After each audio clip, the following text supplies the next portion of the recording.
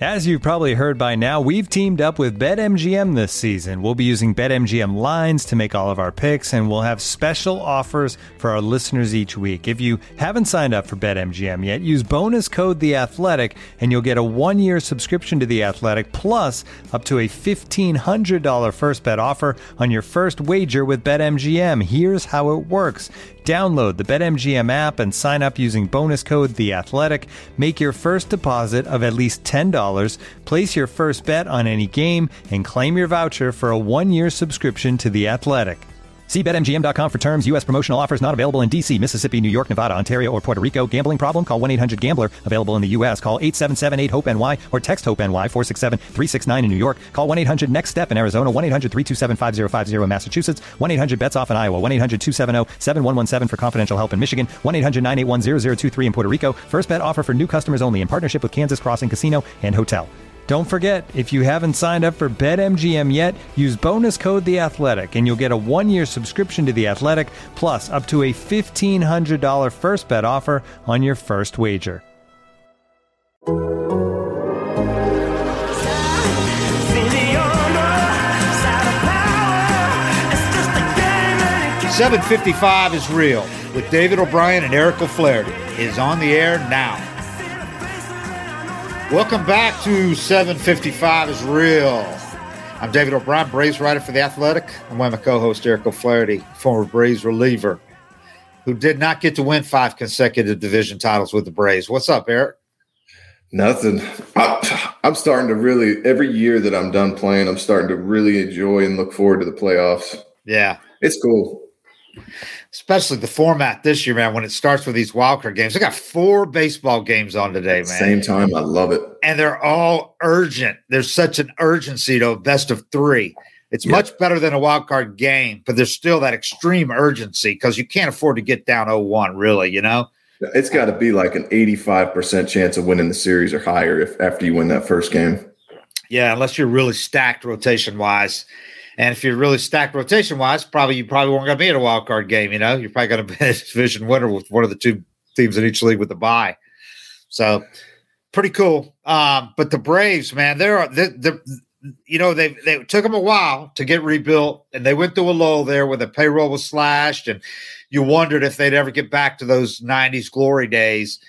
And man, not only are they back, but they're set up better than ever because of the revenues they're getting. They're going to keep getting from the Battery, and now with all these young players that Alex has signed up long term, whereas back in the '90s that was a constant cycle. They always had to be on top of it, because they were never going to draft real high, so they always had to trade, spend money. But these guys are signed up long term, man. He's got these guys under control. They would take multiple bad injuries for the Braves not to be competitive for the next 5-6 years. I mean, if you're another GM, you hate AA. You're like, how did you get these guys to sign these deals with all the money coming in? I mean, if you would be getting to the point where you're starting having to pay Acuna, Albies, Riley's deals, I think kind of fair. You know, it's not crazy bad, but they're going to be able to he did good. It's good for the team did too. Good. Yeah, the team did pretty good. Tops out at $22 million. Yeah, he's going to finish top 6 or 7 in MVP. I mean, he's going to be a $30 million player when he's making 22, at least 30. If he keeps hitting 30 to 40 home runs a year and playing good defense. Yes, you got those guys signed, and then Harris signs his deal on top of it. Yeah. If they get Dansby signed, man, they are gold for the next 6 years, 8 years, whatever. Just a hell of a weekend with the Mets, and then the predictable lull coming out of that. They got in after beating the Mets, and on a Sunday night game on ESPN, they got into Miami at like 4 in the morning, 5 in the morning, and that was a true postseason atmosphere in that Mets series. I mean, it was electric. They were emotionally exhausted. If they got in on time.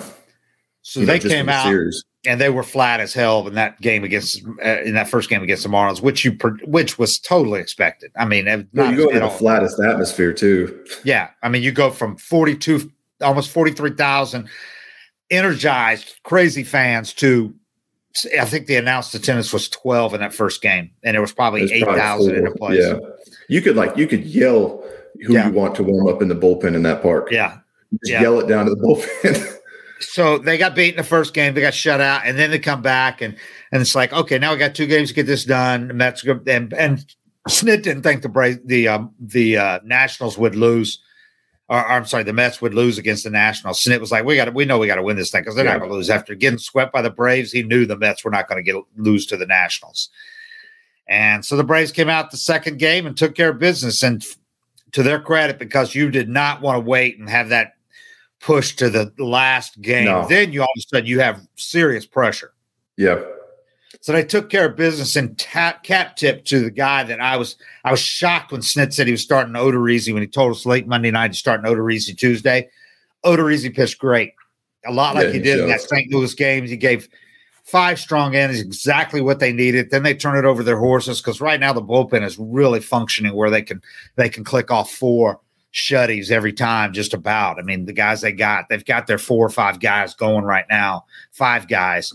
And they did what they're supposed to do, which they did all through the Mets series, and they did again in that game. So Braves are in a really good spot right now, going into the division series Tuesday against the winner of Philly, St. Louis.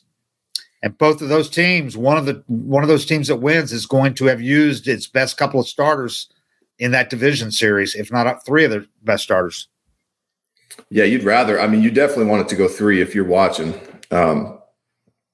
I'm trying to decide who I'd rather play. You made a good point. I mean, Philly has 2 horses that can pitch with anybody if they're Wheeler locked and Nola, when they're on, man. Something about the Cardinals, though, I just don't. They do just weird stuff happens for them when you play them. Yeah, I mean, it's Pujols. It's like the game's there. Fortunately for the Braves, it's going to start here because you don't want to start in St. Louis because they're going to have a great atmosphere there. That just like they are here.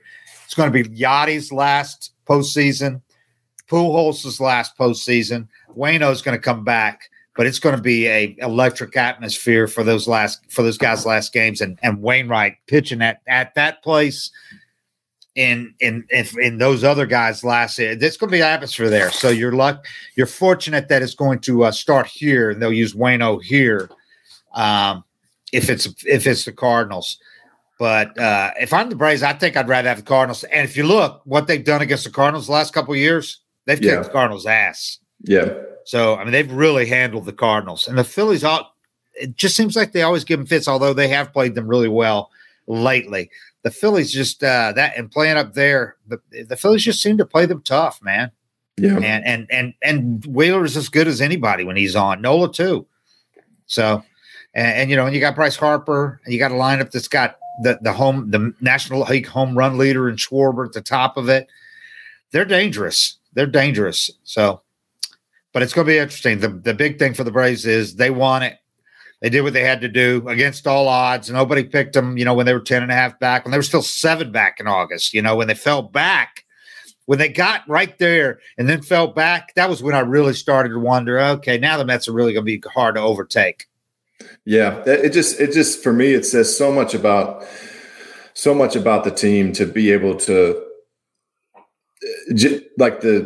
be that far down, especially after they lost 4 or 5 from the Mets. Yeah, a lot of teams would lose a lot of confidence, and the team just. I thought it was cool. A lot of them were saying, like Minter, I heard say it. A lot of guys said this one feels the best of all the division titles they've got. That's what they told us, man.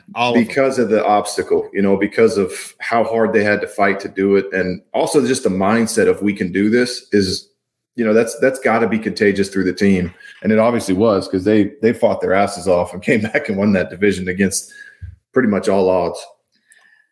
Yeah, to a man, every guy I asked said this one was special or this one was the best. And Mentor said this is by far the most impressive of what we've done. He goes, if you guys look at it, we're going to look back at this, at what they did, coming back from 10.5 down against a team that won 101 games. That's what's incredible. Yeah. Not a team that collapsed, No, it's sweeping them like that, too, to take the season series in Atlanta. I mean, it just sent a message for me that this team's not intimidated by anything. Those last 6 games, the Mets only had to win 2 of them.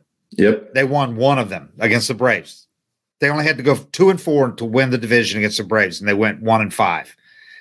I mean, the Braves took it from them. As Mentor said, the Mets didn't collapse. We took it from them. They didn't choke on this. We took it from them. Well, I mean, when's the last time a team got accused of collapsing while winning 101 games? 101 games. They had the same record as the Braves. Yeah. Braves did what they had to do. In a year where there's no games, 163, they did what they had to do and won it. And now they're sitting pretty. The guys, man, they were celebrating in that clubhouse like it was the first one they won. I mean, you could tell how much relief they were that they got it done, that they really accomplished. They knew they had really accomplished something. And for a lot of them, it was their first time, obviously. But even the ones that have been 5 times, Dansby and all those guys, they knew this was special, and they weren't going to act like it was no big deal. I mean, they celebrated. Well, everybody's best after you win a World Series. There's a target on your back. Yeah, that's what they said. Yeah, they didn't clinch it all. I mean, they didn't celebrate at all after clinching a playoff berth. It was like, that's nothing. We don't care about that. We knew we were going to get a playoff berth. That's not what we're aiming for. But they celebrated this division title, overcoming the Mets. Yeah, I was interested who was going to start the next day. I thought they picked the perfect guy. Stevens just looks like a dude that could throw down about 40 Miller Lite and still be ready for a day game the next day. And he did. Yep. And we were talking about that, what was higher, his ERA or his blood alcohol level. Yeah. He looks like he's pitched a game or two in his life. Hungover. Yeah. I was like, they need to start either Chavez or Stevens tomorrow. I talked to Chavez that morning, man. Let's just say I was glad I was still wearing a mask. Because the only time I was glad that we still had to wear a mask on in the clubhouse. Celebrating in Miami too. Yeah, I think they stay out in Key Biscayne, which is a good thing because a lot of guys won't take that half-hour car ride to South Beach. But they didn't go to South Beach. They were but they kept that bar open at the Ritz-Carlton till they were there till 3-4 in the morning. Yeah, that's good. I was like, I think I don't like betting against the Braves, but I'm probably going to bet against them tomorrow after they clinch in Miami. If they'd won that game, they almost did. I mean, they came back a few times. Yeah, and Ozuna had a home run, a double that game, 3 RBIs. He finished strong. He put himself into making at least them have to discuss it, him making the postseason roster, which if you'd asked me 2 weeks ago, I'd have said there's no way he makes postseason roster. But with what he did in the last 10 days or so, they're going to consider it, depending on the matchups too. A lot's going to depend on the matchups. And the Braves have done that for this whole run. They've changed things and made some moves that you're like, wow. But because of the matchups, I remember that first series against the Dodgers when they took a couple of the young starters, took a couple of the bullpen guys that had helped get them there, dropped them from the bullpen for that division series, put a couple of starters in because they wanted power arms against the Dodgers in that division series in 2018. Didn't help because the Dodgers were so much better. But still. It kind of set the tone for the moves they were going to make in coming years, getting a lefty bat in against a certain lineup. They've made a lot of moves based on who they're going to play. Well, it's watching Ozuna, it's like when he's locked in, you feel like there's nowhere to go. Like that ball he hit in Miami felt like it was going to hit him in the belt. He pulled his hands in and kept it fair down the line. He just seems like a guy that, I don't know the mechanics of his swing, but when he gets his swing locked in, he has so much bat speed and power. I mean, I didn't see this coming either, but you definitely got to think about it because when he gets hot, he can carry a lineup. The fact that he's like the last guy on the roster, if he makes it, that's pretty good. It says something about the Braves' depth. Yeah. Guy that led the majors in home runs and RBI, the National League in home runs and RBIs a couple of years ago in the short season. But anyway, asking Stitt who he wanted to face, Philly or St. Louis, he was candid after the thing. He goes, I don't care. It's postseason. He goes, both teams, either team's going to give you a fight, but he didn't try to rationalize it. He just said, we're going to be ready. Eric, let's hear from today's sponsors. Looking for an assist with your credit card, but can't get a hold of anyone? Luckily, with 24/7 U.S.-based live customer service from Discover, everyone has the option to talk to a real person anytime, day or night. Yep, you heard that right. you can talk to a real human in customer service at any time. Sounds like a real game changer if you ask us. Make the right call and get the service you deserve with Discover. Limitations apply. See terms at discover.com/creditcard. Looking for an assist with your credit card but can't get a hold of anyone? Luckily, with 24/7 US-based live customer service from Discover, everyone has the option to talk to a real person anytime, day or night. Yep, you heard that right. You can talk to a real human in customer service anytime. Sounds like a real game changer if you ask us. Make the right call and get the service you deserve with Discover. Limitations apply. See terms at discover.com/creditcard. This break, the Braves are going to get, because it's really unusual to have that lull. Yeah. Braves and Dodgers are going to have 5 days off. Braves are going to have, because they're going to have that Gwinnett group going, just like they did during the pandemic, where they had the taxi squad working out Gwinnett, and they call them the Stay Hot group. And they're going to have a bunch of pitchers there and several position players as well. So if they could have a rash of injuries, they could have anything happen, and they're going to be set as far as having somebody ready to take over that roster spot if there's an injury. They're going to use those guys in the interim to throw live BP. So the hitters, all the live BP they want, they're going to have pitchers there ready to do it during this break. They had 2 days off. Snit told them stay away from the ballpark Thursday. If you want to come out Friday and throw whatever, that's fine, but I'd rather you not. But if you want to, that's fine. And then Saturday, Sunday, Monday, they're going to work out. They're going to have live VP. Those guys from Gwinnett are going to throw. If Braves pitchers themselves want to throw, roster guys, if they want to throw live VP, they can too. So, but they're going to have plenty of not sim games, but live VP. So you need that. Yeah, they're going to face live pitching. I think the biggest obstacles for relievers, position players, it's so hard on their body that they really respond well to that day off or 2 days off. Yeah, they feel fresh. Starters are used to having their bullpen day and a couple down days, but for relief pitchers, I was telling Cam before we started, I hated off days. I'd come in after an off day and I'd throw like a 30-pitch bullpen and I'd throw it hard, trying to kind of break things up and loosen your body back up. I think for relievers, they should definitely, I would say as close to the series too, maybe a day before, or 2 days before, try to throw some, even if it's just 10 pitches live with a hitter in the box. Because it's different throwing with a hitter in the box. It's one thing just to throw in the bullpen, different spacing, different setting, no hitter in there. A lot of pitchers kind of use the hitter as a target to aim off of. Yeah. So having that guy stand in the box makes a big difference. But you never get this amount of time off during the season. You get the All-Star break. That's it. Yeah. And you come back from the All-Star break, you still got, 2.5 months to clean up whatever mess you make.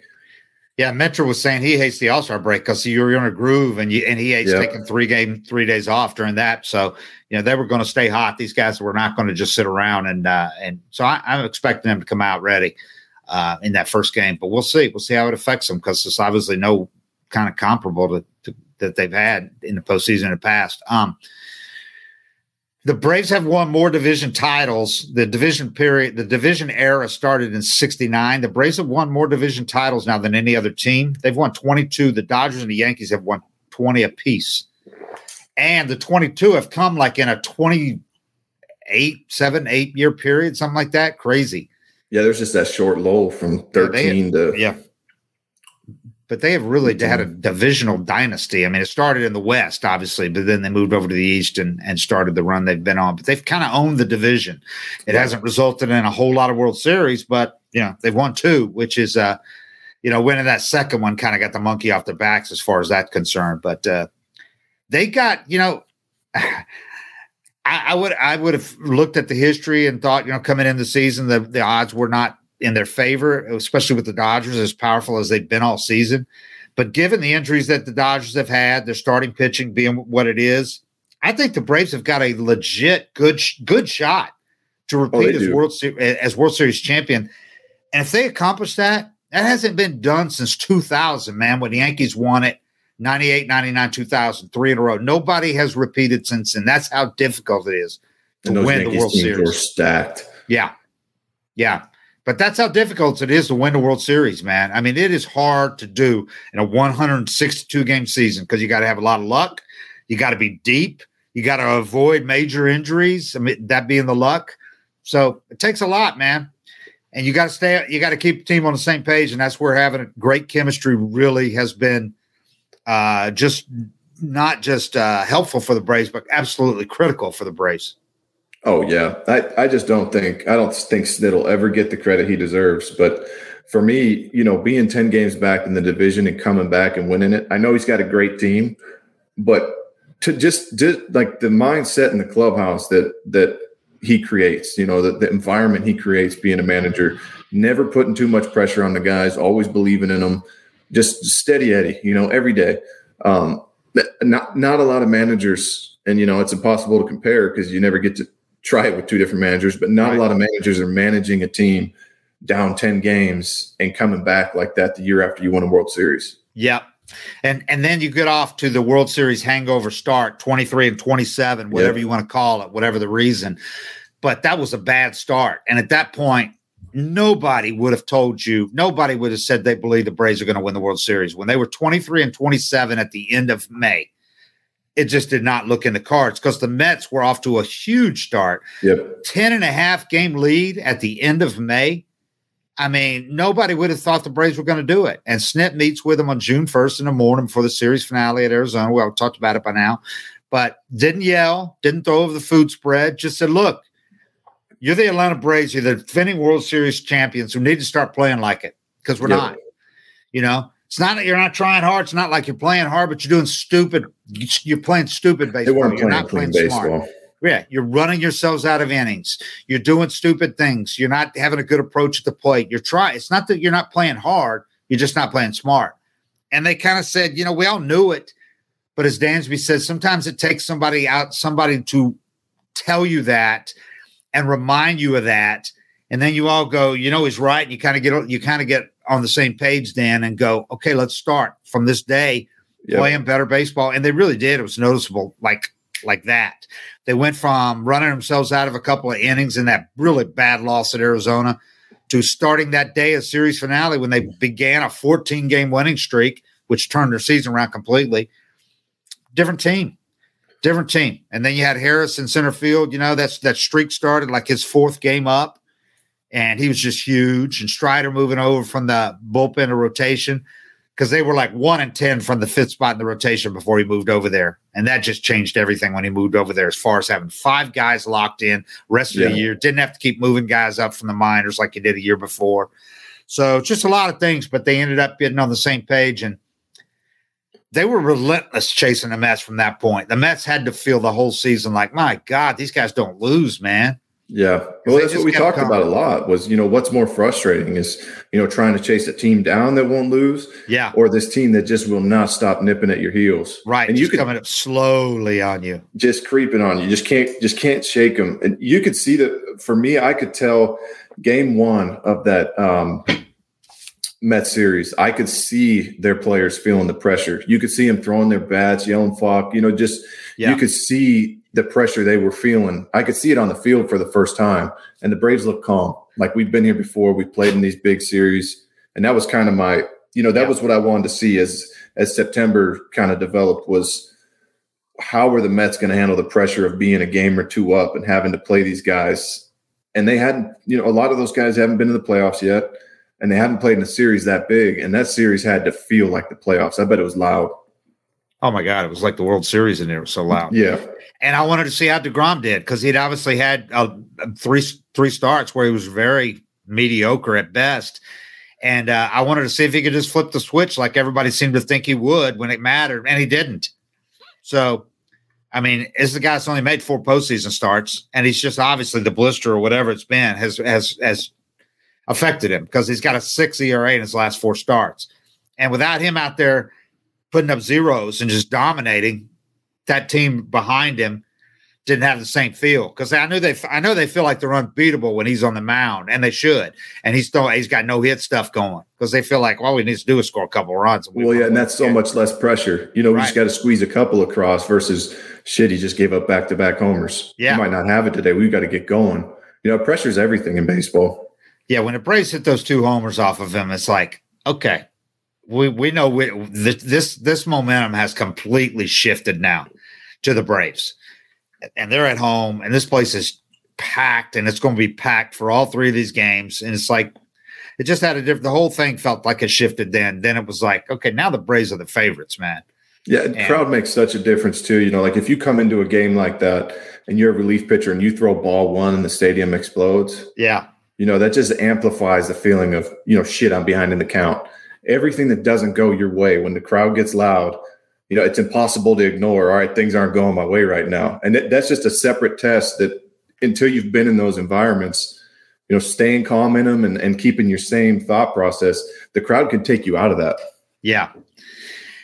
And it wasn't like the year before when Wash had his great quote about, you know, told me it was asses and elbows. They hung around. Those teams let us hang around. Nobody would pull away.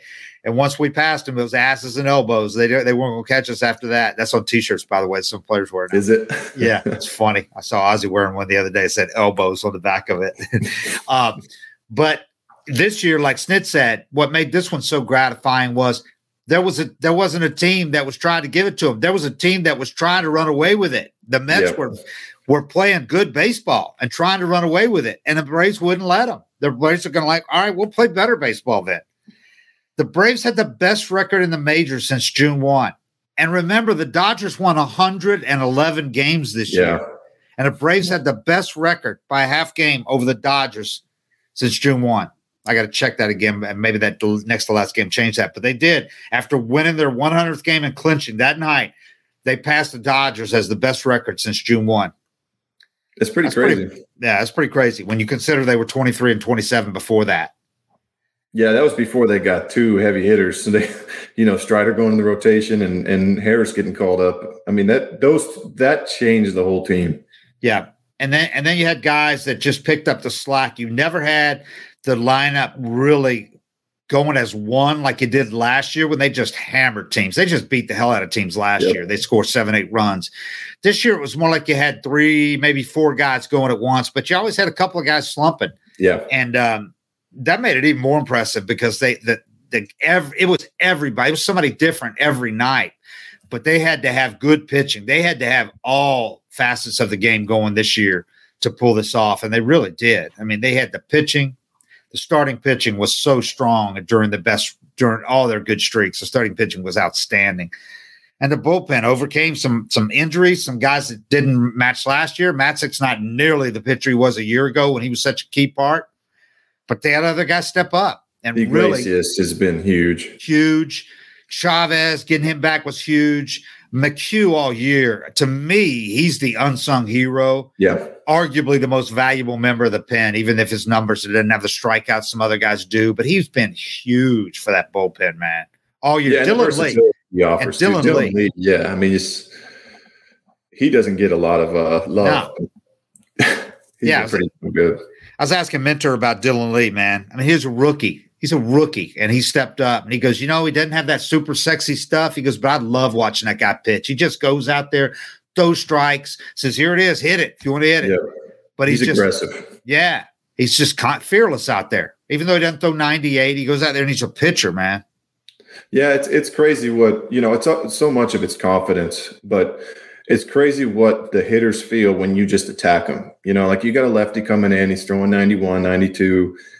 Hitters go up, they think they're going to do damage, and you pump a first pitch fastball in on the black.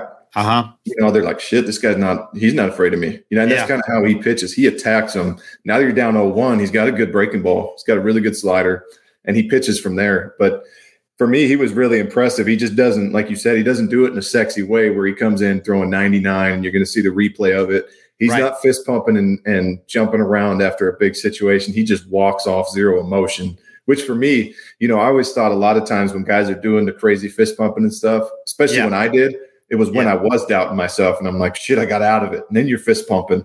He comes in so confident. He just makes pitches and walks off the mound. Yeah. Cool to watch. Yeah. Yeah. He's just emotionless. Whether he's in trouble or he's doing something great, he hardly ever shows any emotion.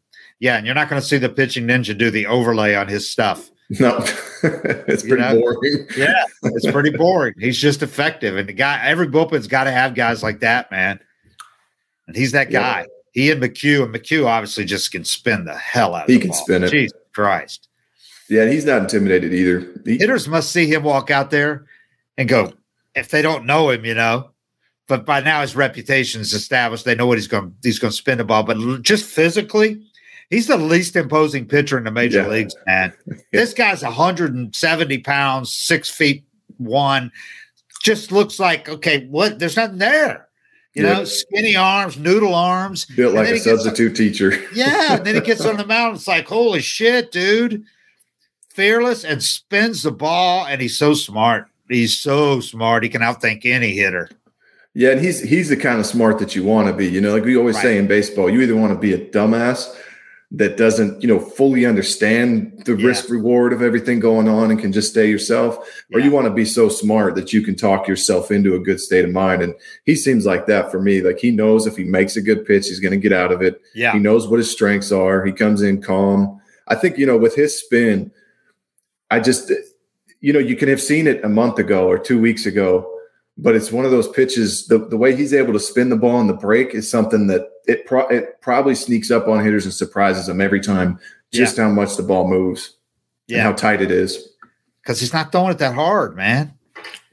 And it's just like, wow, how does he do this? But then you look at the spin rates and the location. I mean, he doesn't miss much at all. That slider. He puts it right where it needs to. Yeah, and he can have one bad outing. Once in a while, he'll have one. And he's so confident, and he's done it so much now, and he's overcome so many obstacles. This is a guy like Jackson Stephens that pitched down in Venezuela in winter ball. I mean, he paid his dues to get here. Yeah. And now he's so established. He's pitched on championship teams, been to the World Series before with other teams. And he comes in and he's like, he doesn't get affected by a bad outing or whatever, or a team slumping or whatever. He's just one of those perfect guys that fits into that club, into that bullpen, which the bullpen for years, we've talked about this. Last year, they had great chemistry, and then they maintained that even with like Luke Jackson injured, and even with losing Will Smith was a huge part of that chemistry-wise with him leaving.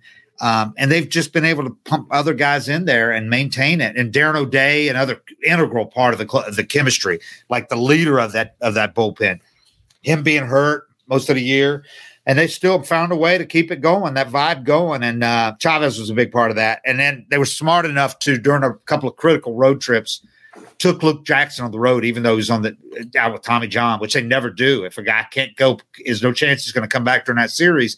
They don't normally take him. It's team policy. They took him because of that, just because of the vibe.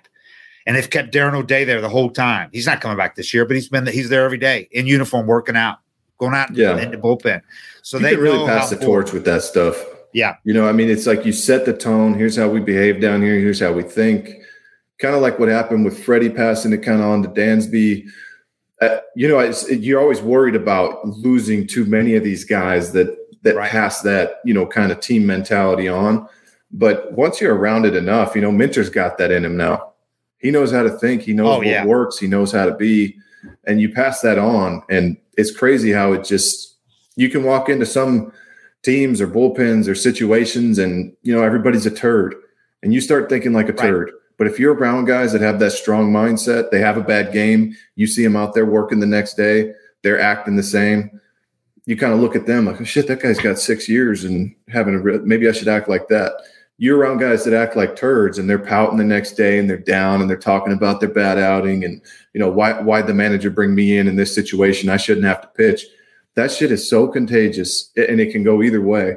But I think what this team has is just they've had enough guys each year that are like repeat guys that mindset's just able to stay. And it's why it's a team where you see a guy like Chavez goes to the Angels, struggles, comes back. He's at home now. He's comfortable. He's confident, and confidence is everything. Guys, let's take a quick break, and then we'll finish up the show. And now, two pigeons bemoaning the fact you can stream DirecTV satellite-free. Hey, Frank, a little birdie told me you don't need a satellite dish to get DirecTV. What's little birdie? Was it Jimmy the Sparrow? It's a figure of speech. Point is, you can stream DirecTV over the internet now. Oh, sure. Next you're going to tell me those big birds are made of metal and filled with people, right? You mean airplanes? Stream DirecTV without a satellite dish. Visit DirecTV.com. High-speed internet service required. Terms and restrictions apply. If you're as obsessed with basketball as I am, then you know there's no better time of year than the NBA playoffs. Hey guys, this is JJ Redick. Twice a week, I'm cooking up something special for basketball junkies on my podcast, The Old Man and the Three. I bring on guests in all stages of their careers to talk about the league and share stories you won't hear anywhere else, like Devin Booker on why he talks so much trash, or Paolo Banchero on his shooting workouts with Kevin Durant, Ray Allen's epic free throw competitions with LeBron when they were teammates in Miami. But it's not just about the player interviews. Every Monday, I break down the top 3 things happening around the NBA without the outlandish takes. Often joined by masterminds of the game like Tim Legler, we dive deep into topics like rookie reports, trade breakdowns, and why is mean mugging now a tech? The Old Man and the Three is the only companion podcast you'll need during the playoffs this year. Be sure to listen to The Old Man and the Three ad-free on Wondery Plus or wherever you get your podcasts.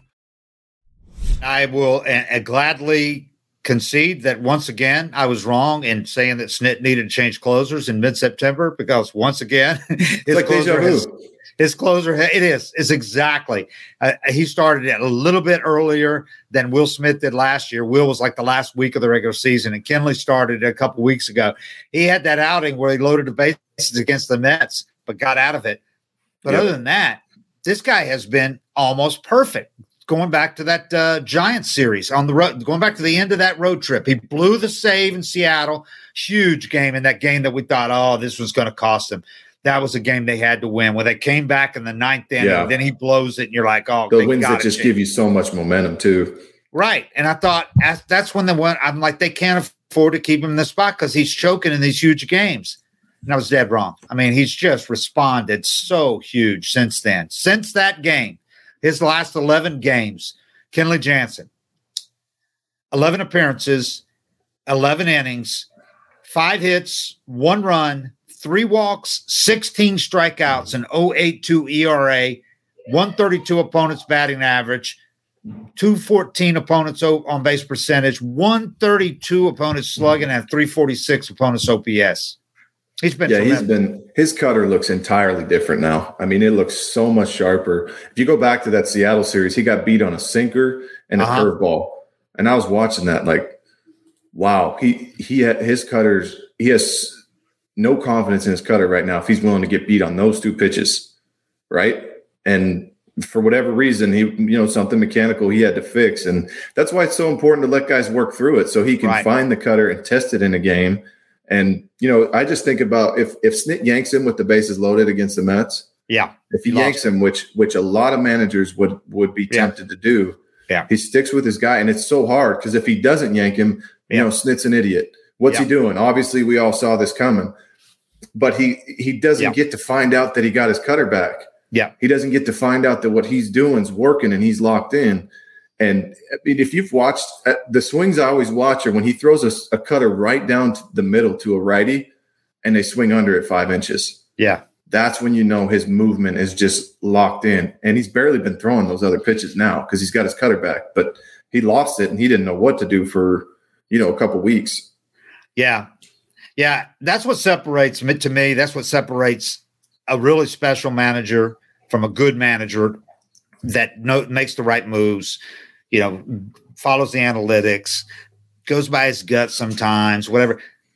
To have the balls that Snit does and the loyalty, he's got huge balls. He has balls. And he sticks because he doesn't give a shit what people say. He's like, I'm riding with this guy, and he doesn't even hesitate, He leaves him in there, and if that one pitch, that game could have been over. The bases are loaded, and it's like, why did you leave him in there? But Snit's like, I'm sticking with my guy.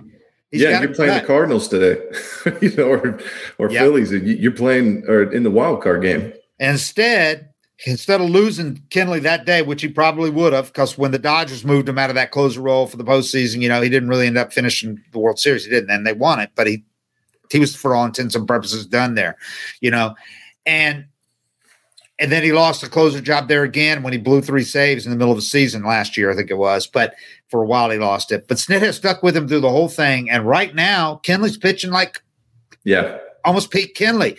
Not 98-mile-an-hour cutters. No, it's the movement. Nasty. Yeah. It's all about the life on that cutter. When that thing's locked in, he's hiding the ball and he gets the extension he gets. The movement's so late. You know, I remember asking Adrian Beltre my first season with Seattle. I was talking to him and Raul Ibanez, and they were talking about how nasty Mariano Rivera is.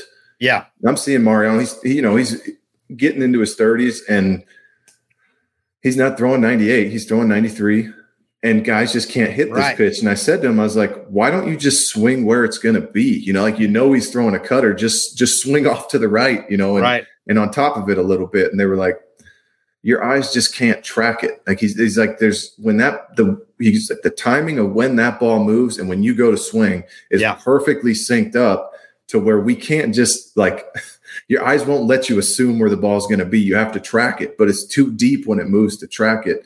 And that's what I see with Kenley a lot of times. Is like I saw him throw a cutter right down the middle to Canna, and Canna swings under it by this much, 2-3 inches. His eyes just can't track what that ball is going to do. And I think with Kenley's extension, how far he's able to reach out, that break just happens late enough that it's a combo for hitters that they just can't, like their eyes can't track the ball and put the barrel on it.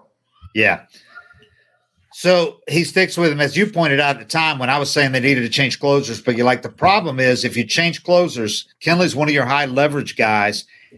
You lose one of your high leverage guys basically because you can't stick him in the seventh inning and just know that he's going to pitch well there. This is a guy that he's done this for over a decade. Pitch the closer. That's what he does. And he's so comfortable there. You can't get him up, sit him down, bring him in for a hitter one day, have him go an inning the next. Like that closer rolls, it's pretty comfy. So you basically lose one of your four or five high leverage guys if you make that move. You lose Kenley basically. You're done with him. And then you're juggling between is Iglesias the closer now, or is it matchups, him and Mentor? Iglesias as a closer this year with the Angels was not that good. He had a couple times where he inherited 3 runners and let them all in. Yep. Iglesias as a setup guy this year with that pressure off of him comes over here. He's just one of the high leverage guys, but a setup guy has excelled, has thrived. He's been unreal. He's doesn't miss a glove. And I'm not saying that's his role going forward because I'm sure he's going to be the closer, but this has been perfect for him. And now Snitz loves being able to have and it's been a slowly evolution over the season, but now he's got that bullpen exactly where it was going into last year, where he's got his scripted almost 6th, 7th, 8th, 9th inning, or 7th, 8th, 9th inning if the pitch starter can go 6. But if the starter only goes 5, which happens a lot in the postseason, they're okay. Yep. McHugh, Iglesias, Mentor, Kenley. You can use guys for an inning in the third in the postseason. You can extend them a little bit. It's going to be harder without the off days, right? But you can do that. And you've got McHugh and Mentor can both go. McHugh especially can go more than 1 inning. Then you got Dylan Lee you can stick in there at any time. You got Jackson Stevens can eat a couple innings if you need him. So they're and we didn't even mention Matzek because he hasn't been nearly what he was last year. He's just walking too many guys. Yeah, he's throwing 93, 94 too. Right. He's not throwing 99. Right, exactly. And he's not humped it up as the game's gotten bigger. So they got, Matzek laid it all out there last year. That arm, he pitched a hell of a lot of high-pressure innings last year. Whatever he does going forward, he is never going to be less than a postseason hero for the Braves. What he did last postseason, and he might be great again next year. This might have just been a year where he's got to get his arm shot from last year, It's crazy. You pitch like that, you throw. He's throwing every single day, it feels like, in the postseason last year. And you do that, not only are you extending your season, or not only are you pitching that much, that often, with that much stress, and bringing that much, and you extend your season an extra month. You hadn't been in the playoffs before. No, this is a guy that was out of baseball, out of the major for like 2 or 3 years. And he came up huge emotionally, game after game after game. The biggest innings the Braves had last postseason, Matzek had like half of them, Yeah. So, this is almost like, you get a mulligan on this year. But in the meantime, we got these other guys, and Snit hasn't. He gave him every opportunity to reestablish himself after the injury. That was the other thing. He just hadn't been the same after coming back from that injury, the impingement. We're probably going to find out after the postseason's over that it was still bothering him. The impingement in there. So, but Snit gave him every opportunity to reestablish that. But at a certain point, Snit made that decision without saying so stopped using Matzik in those high and got, because he's like, now I got to establish my bullpen going into these huge games against the Mets in a postseason. I got to get my guys in order, and he's got them in order. So, well, they talked about that circle of trust, right? Yeah. I heard AA talking about that, and it's like the thing I admire is it takes some managers like 2 bad games and you're out of the circle of trust. Right. That adds so much pressure as a reliever. It's like I come into a game, if I give one up here, I might not pitch for a week. Right. Then you don't pitch for a week. You're sitting on a bad outing for a week. You come in that next one, your confidence is down. I'm the guy that sucks now. Yeah. For Snit, his circle of trust, I mean, you got to grind to get your way out of that thing. Yeah. You know, I mean, he sticks with his guys. And like we talked about, it's not easy because it's funny to me. You know, people will criticize Snit and just think he's a moron for a move he makes with the bullpen. Right. But he's not thinking about just today. He's thinking about how big this guy is for me, you know, in September, in the postseason. And if I can get him back, how much more valuable he is for that run, then maybe we lose today. But he's got to get his answers, and he gives guys every chance to work their way out of it. And it's crazy what one good game will do. You know, if you're kind of scuffling as a reliever and you get brought in, Bobby Cox was the king of this. Anytime I had a bad game, Bobby brought me in the next day against the 9-hole lefty with 2 outs and a runner on first. You just flip some sliders, strike him out. You're like, okay, I'm back. I figured it out. You didn't figure shit out. He just put you in he just threw you an alley-oop. You know, you're in this layup position of, I have to suck for anything to go wrong. All you got to do is come into that game to be okay. Yeah. Now your confidence is back. Now, whenever you pitch again, you're coming off a good outing and you're confident. If Bobby would have taken me and not pitched me for a week after every bad game I had, I probably would have had a 3-year career. But that confidence he showed in me and then put me in a situation to succeed the next time out, you wind up, you're always sitting on good outings. You know, mentally that's so much better for you than struggling, yanked, and not pitching again. And you can feel that, you know, when your situation comes up the next day and you're like, oh, this is all me. That's what he uses me for. And the phone doesn't ring. Or the guy that just called up from AAA gets the shot that quick.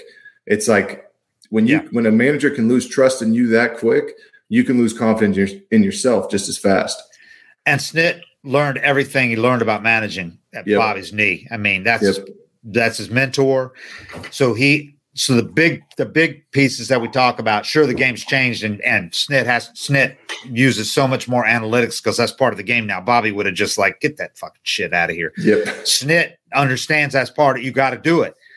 But the overall approach to managing the people part of it, which is the most important part. It's everything. He got all that from Bobby. So, and I think that's what separates. Sure, there are smarter managers, analytically smarter, that know more, than Snit.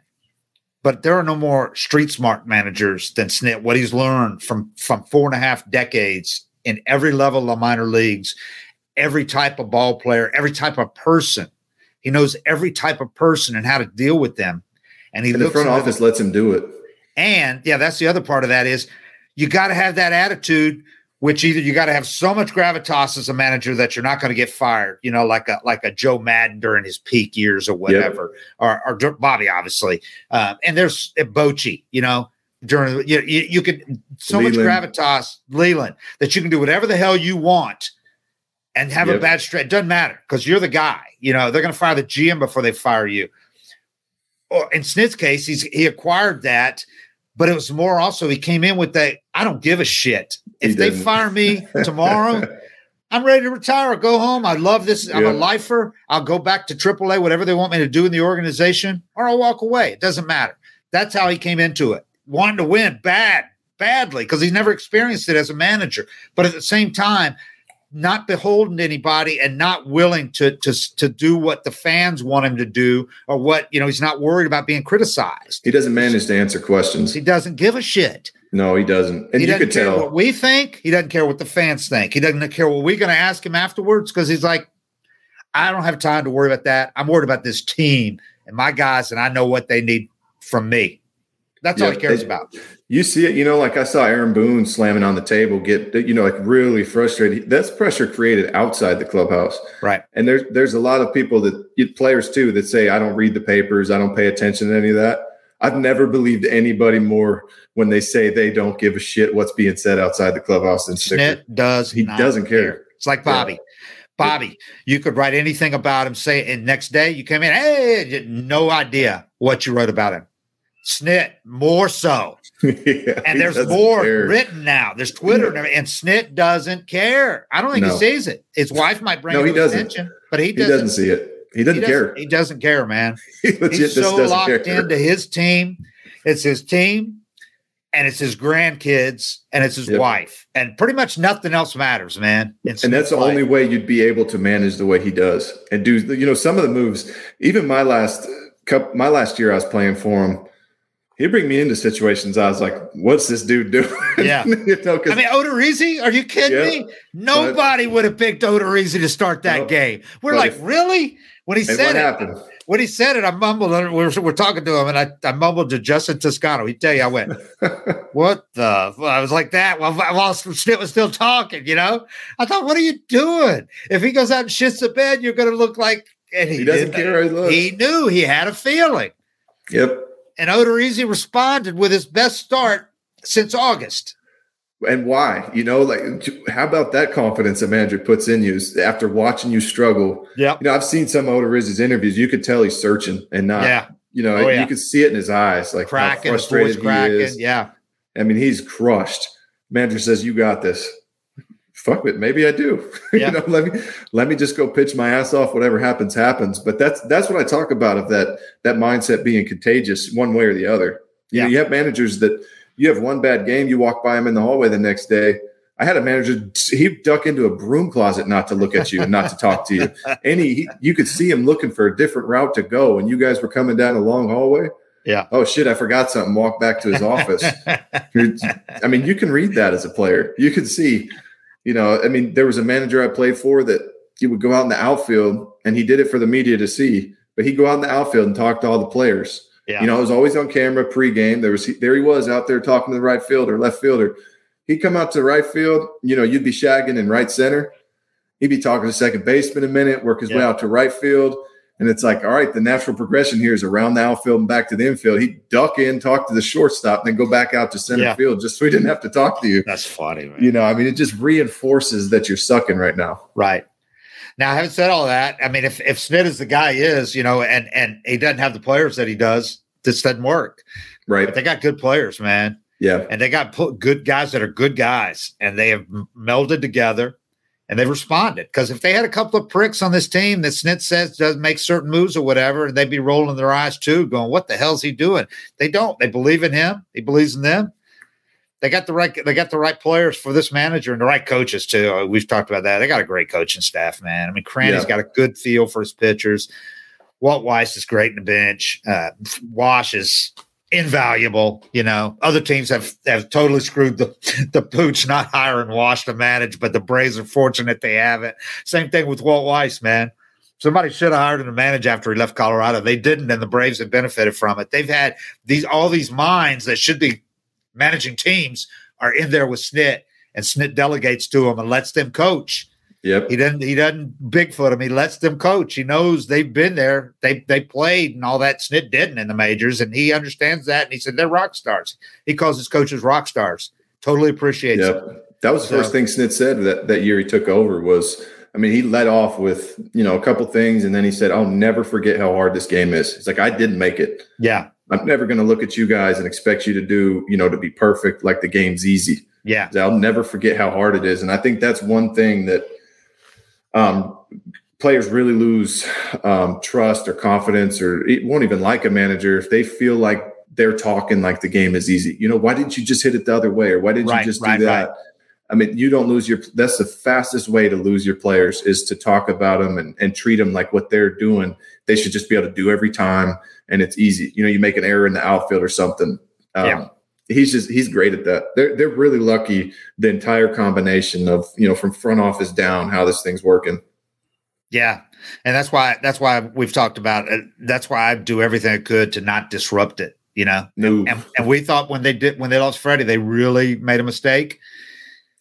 They survived that because they've got so many other good guys. But I really think that Dansby, and maybe I'll be proven wrong if he doesn't, if he doesn't resign, but I really think he's such an important part of this, man. Well, how he goes about his business, he backs it out too. Yeah, his personality. His personality really is a good fit. He doesn't rub people the wrong way at all. You know, he's kind of a I mean, you might call him a goody two shoes or whatever back in the day, you know, kind of guy. You know, he's like almost too perfect. Yeah, you know, because I mean, he's not going to get in trouble or anything. I mean, the guy doesn't even like cuss. You know, he's like a legit Christian and all that. You know, it's just how he treats people. You know, it's how you treat people. He's such a good guy. You know, and he's like impossibly good looking. So the other guys must look at him and go, okay, what's this guy, man? You know, but he doesn't rub anybody the wrong way because he doesn't put it in anybody's face, you know, just does his thing. And then he steps up and hits a huge home run. It's like, you know, that's how I need to be. You know, you take that from him.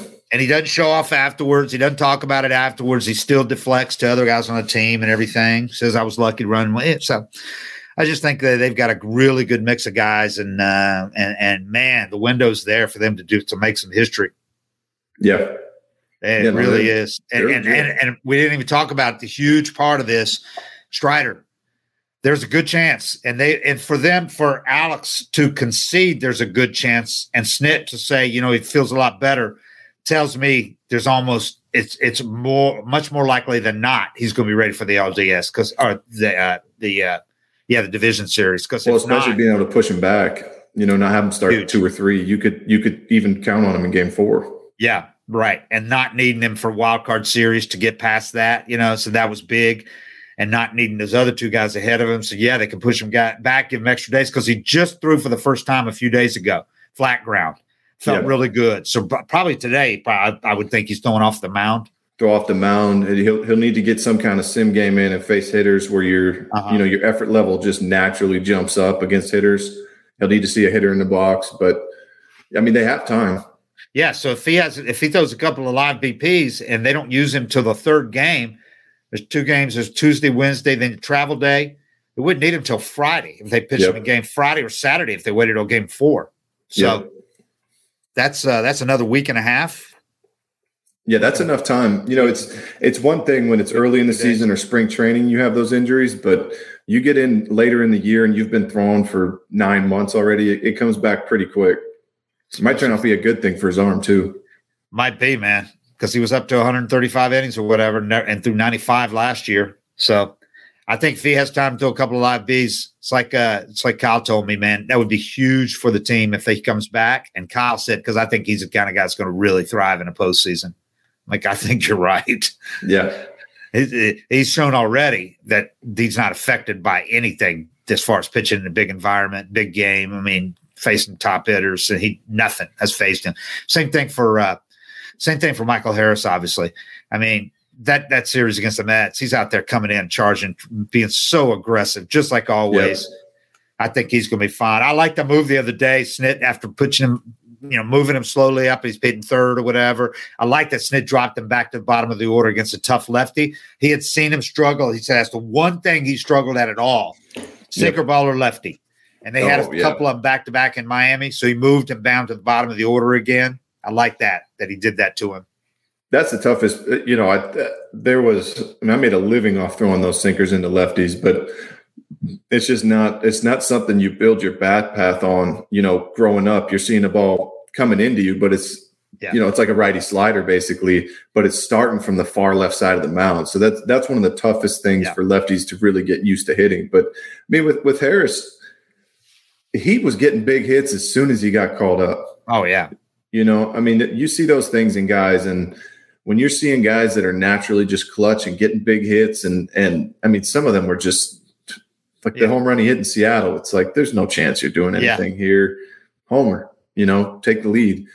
He's just kind of got that gene, it seems like, where there's no situation too big for him. Yeah. Kind of like Andrew when he came up and hit 2 home runs in his first World Series game. Yeah. He just reminds me so much of Andrew in so many ways. I mean, their personalities are really different, but maybe Andrew was more like that when he was young. But as far as playing, just the nothing affects him. Both sides of the ball. I mean, just going all out for every ball, never being scared to die for anything. Yeah. Just stepping up, man. They got the clutch gene that not many guys have. Nope. So people think it's fake, but it's a real thing. So yeah, we're talking about Minter after that game the other day said about this what separated this, because he brought it up himself. We didn't ask him where this one ranked. He brought it up. He said, I'm lucky to have been a part of a lot of special seasons, and this is by far my favorite because I know how hard it is to win. And what we did this year was by far the most impressive thing we've done. This is the guy that was part of that bullpen that won the World Series last year. Yeah. And he said, 10 games back is crazy. Yeah. Against that 101 win team. Yeah. I think those things feel the best. It's like when everybody's doubting you or there's no chance or you're not supposed to win it. Like that game, Brooks Conrad hit that walk-off grand slam. Yeah. Those kind of things that happen, they feel better than just, if you're in the game the whole way and you get a 2-run shot down 1. Right. Coming back from 8, I still remember that game. But same thing, coming back from 10 back in the division, it's like you got to have so much confidence and almost be a little crazy to even believe you can pull it off. And then when it happens, it's got to feel amazing. Snit said they're all special. They're all hard. He goes, this is right up there because there's a team that wanted to run away with it this year. Yeah, this was a heck of a race. He said he turned to Sal late in the game the other day against the Mets. Or I'm sorry, against the Marlins, the one where they clinched. And he said to Sal, good God, we won 100 games and we're sitting here. My guts are turning and we've got another 2-1 game. I know. He said, no, there were no collapses this year.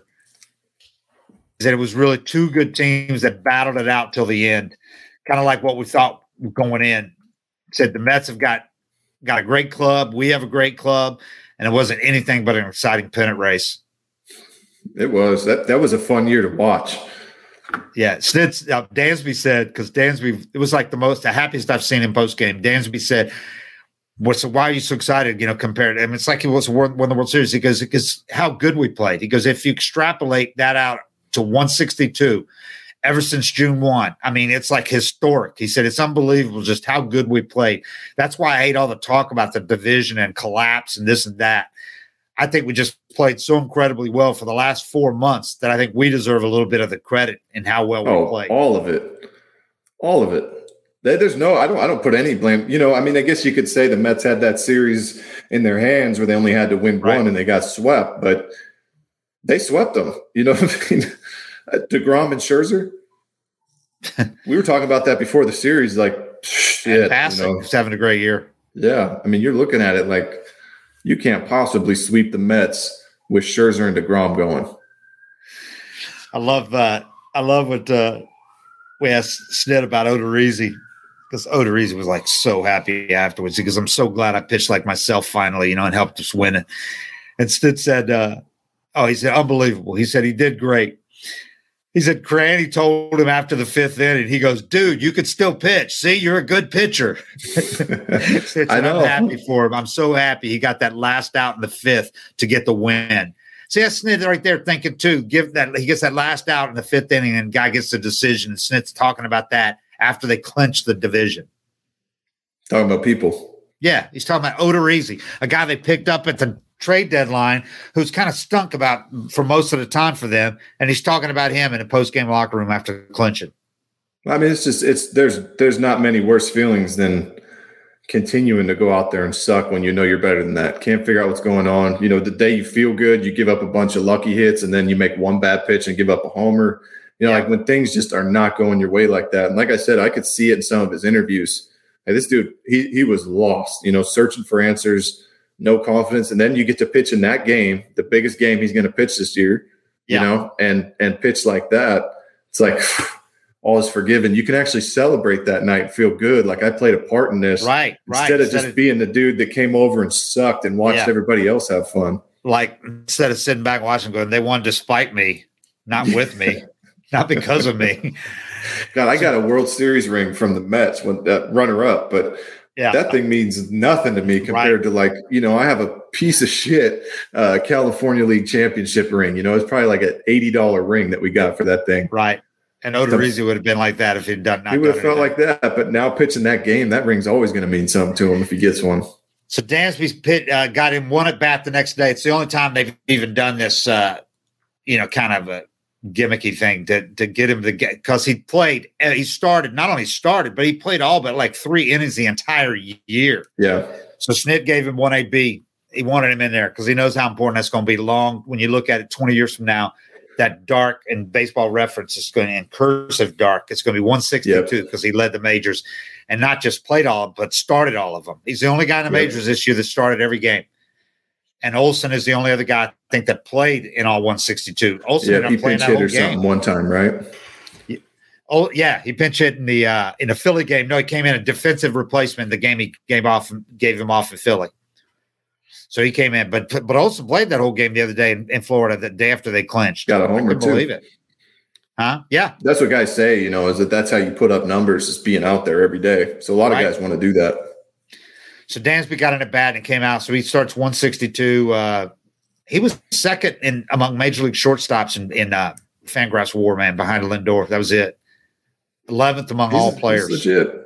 I mean, it's too bad he doesn't put up just different offensive numbers, right? Like a higher OPS or something. But I don't know. I just feel like when I watch him, I'm always shocked his numbers aren't even better than what they are, because I watch him and it feels like every big at bat, even if he doesn't get a knock, he hits a ball hard. Yeah, I mean, he was crucial to this offense.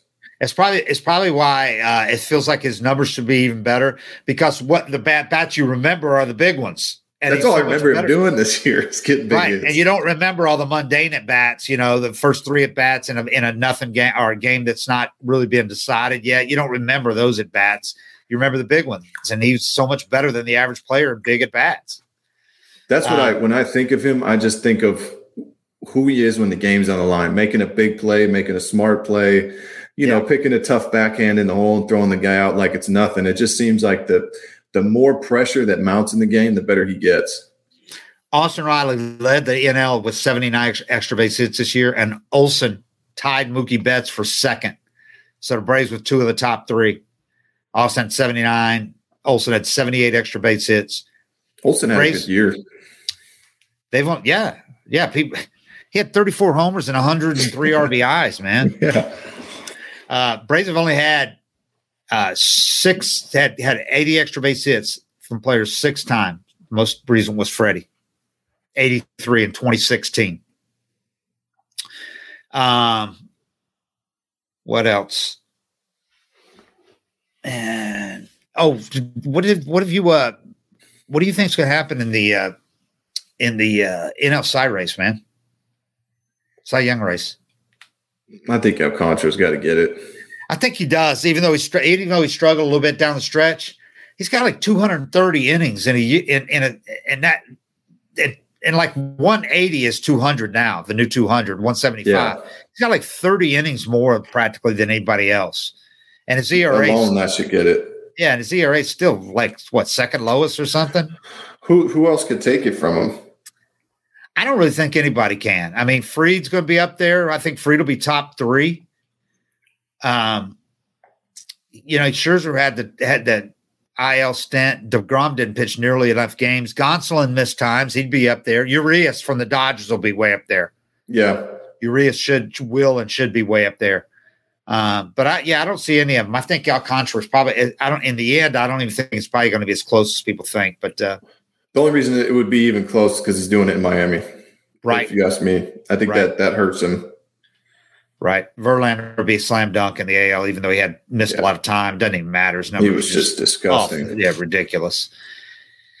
Yeah, the MVP race is going to be interesting. I got MVP vote this year. So, and that's much harder than the others because most of them are 3 deep. Cy Young's 5 deep.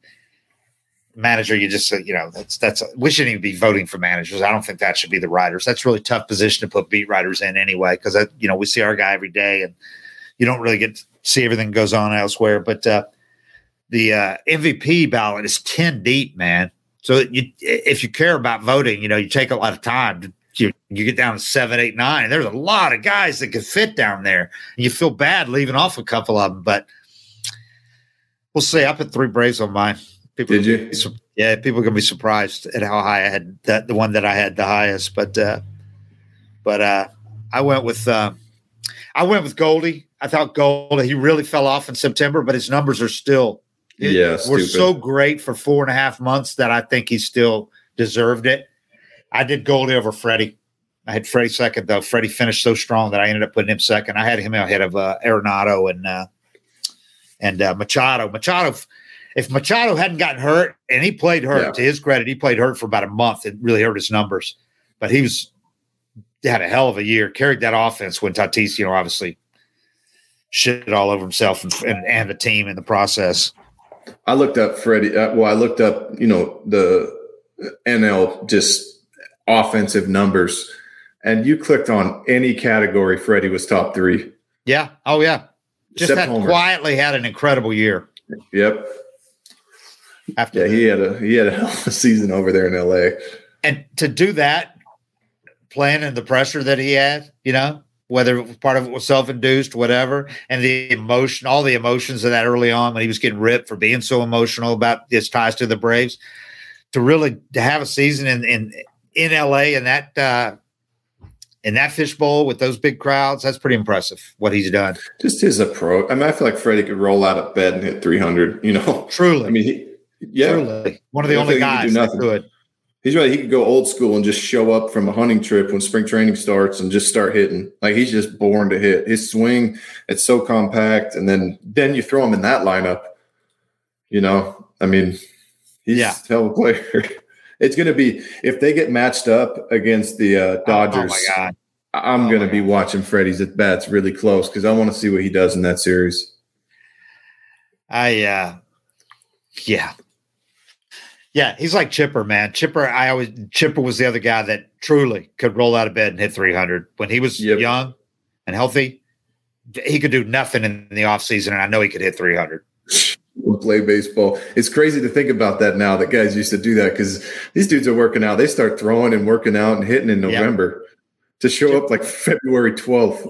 Haven't even touched a bat yet. Right. Chipper's hunting all off season, man. He ain't going in the gym. Yeah. I remember Gary Sheffield when I was covering with the Marlins. There used to be that date. Everybody shows up now before pitchers and catchers. Most of the guys show up so early. Yeah. And then on position player reporting day, everybody's there, right?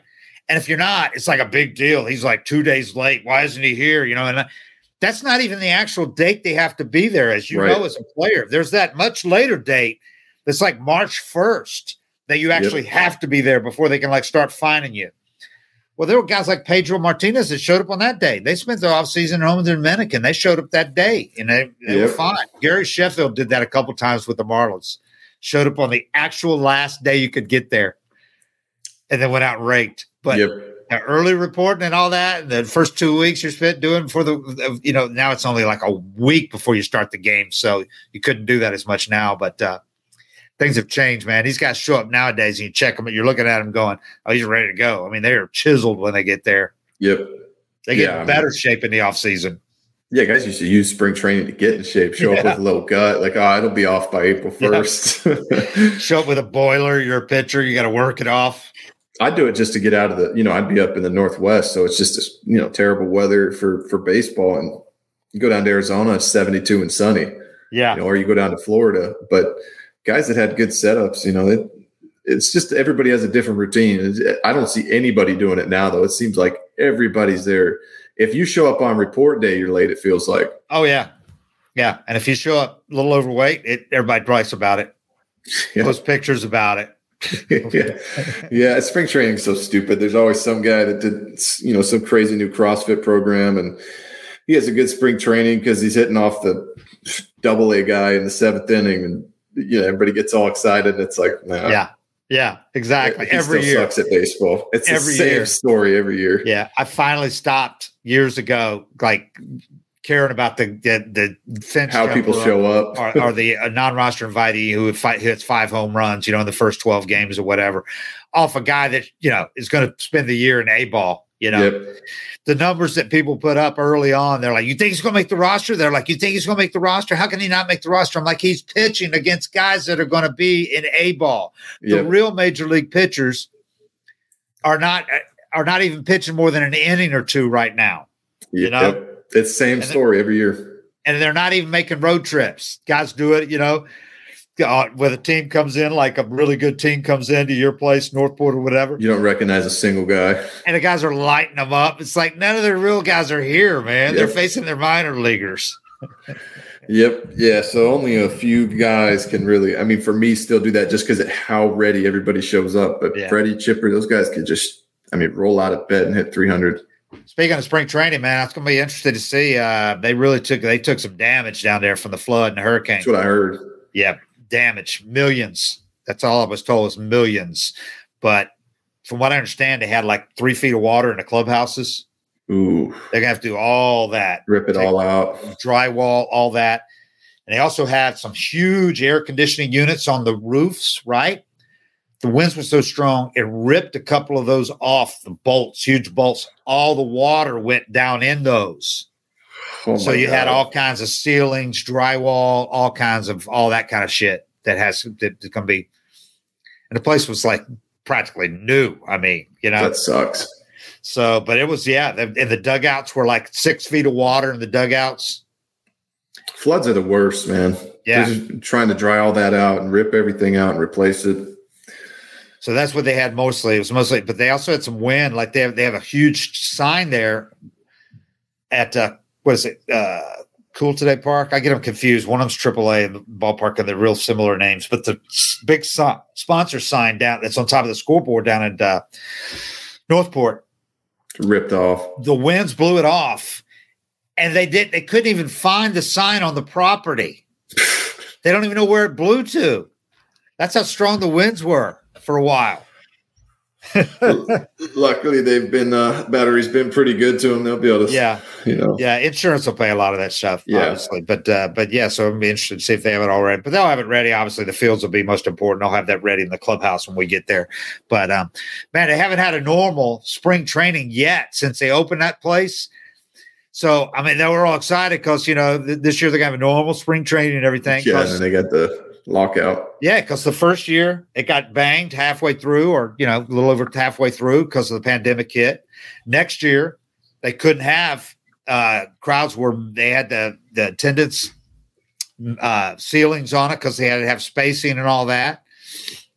So they haven't had a normal spring training there. So they're looking at filling the place up and making some money. The people that operate that thing down there. So, and now this year. You got so many people down there. Houses are, in Northport and Venice, where a lot of their fans are. There are a lot of houses destroyed down there on the beach, man, or wrecked. So, a lot of people spending their money on other things this spring, I would imagine. But anyway, all right. Well, we'll do another of these early next week, probably before the Braves open. We'll know who they play either Saturday night or Sunday, depending on how many games that series goes. So I'm sure everybody will be watching. But and then we'll have a good idea Monday probably on whether Strider's going to be ready when they put together the roster. I don't think the Braves will announce their roster probably until Tuesday before the thing, but they'll formulate that thing on Monday. You think the Braves will get prime times for the playoffs? With the Dodgers, Yankees in it, probably not first round. World Series, They will obviously for the champs. They will obviously for the LCS Dodgers, but I don't know about that first round, man. They're still going to go Dodgers. Well, I bet that Yankees, Dodgers. Yeah, Braves Cardinals probably isn't getting the same. No. Yeah, Braves Phillies. Yeah, it should. The Braves are a marquee team now. It's just nobody's getting it over the Dodgers and the Yankees. As long as it'd be the Dodgers most likely playing the Mets. You got New York, LA. Yeah, the Mets exactly markets. So, but there is no Chicago in it. I don't mind it at home. I think about it as a player. I wouldn't want to be playing at noon or 1 o'clock. Well, the Braves have sucked in day games this year, man. Let's be honest. Yeah. Maybe that changes in the playoffs because everybody's going to be wired and ready when a game starts in the playoffs. Yeah, I think it's a little different. A little different, right? A little different. And the crowd, the crowd energy in the playoffs. Exactly. That'll wake you up. Yeah. All right. We'll do it again Monday. Thanks, everybody. We appreciate it. Here we go. Postseason. 7:55 is real.